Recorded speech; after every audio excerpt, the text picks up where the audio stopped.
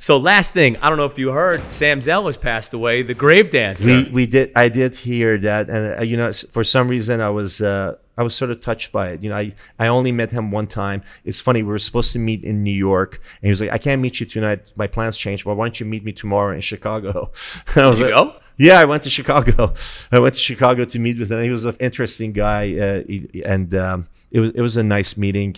And I don't know. He had a lot of personality. Did he? Like for a guy that age, this deep in the business, like you sort of expect somebody like that to sit back and listen to me pitch him, but it was like he was like just talking the whole time. Or maybe that's the effect journalists and people in media have on people. Everybody wants to tell you everything and their whole life story, and that's cool. That was sort of the conversation for that day. But I was sad to see him go. I always liked the fact that he didn't really have an unexpressed thought in his head. Like something came to it, he didn't care he was going to get canceled or what. He would just say whatever he wanted to say, and that backfired for him in a lot of ways, especially when he sold a large part of his portfolio and bought the whole Chicago Tribune and that whole media business. That's right. So I got to tell you, like, for me as a New Yorker, we're not so impressed by our superstars or our athletes. I mean, it's dope and I have a lot of respect, but like, you don't pay my bills. They come and go. They come and go. So for him though, it was fascinating. It was like he was brash.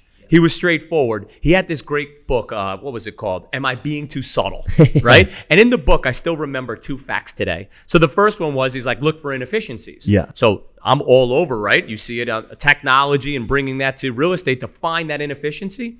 And then there's this second thing when we talk about, like when you're talking about the developers, he would say, look at it. Your upside may be infinite, but you better mitigate your downside. And what people don't realize about developers, they come after you personally if you fail. Yeah. So your downside risk is huge and you have no guarantee on the upside. And it was the first one. I was like, wow. You're saying as a developer, the banks and investors come after you directly. So you get all these riches, and that's what everyone is saying. Oh, the developer must be rich. That's if it won. Yeah. And then you just stated earlier, remember all those deals that you thought won big, right. They lost, right? Right, At the end of the day, the buck stops at the developer. So your downside is somewhat infinite in that you'd be responsible for the debt and everyone's investors and the equity and everything else. Yeah. And your upside is sort of, yeah, it could be infinite, but most likely in the last few years, it hasn't been. He'd never make that deal. Right. He would only get into deals where he's like, my upside could be huge and my downside is limited. Yeah, right. And that was some of the things I thought about. So when I heard him pass, I wasn't lucky enough like yourself to have met him, but I was definitely like, we lost a pillar of some of the philosophies I even use. Yeah, I mean, he was a legend. He definitely started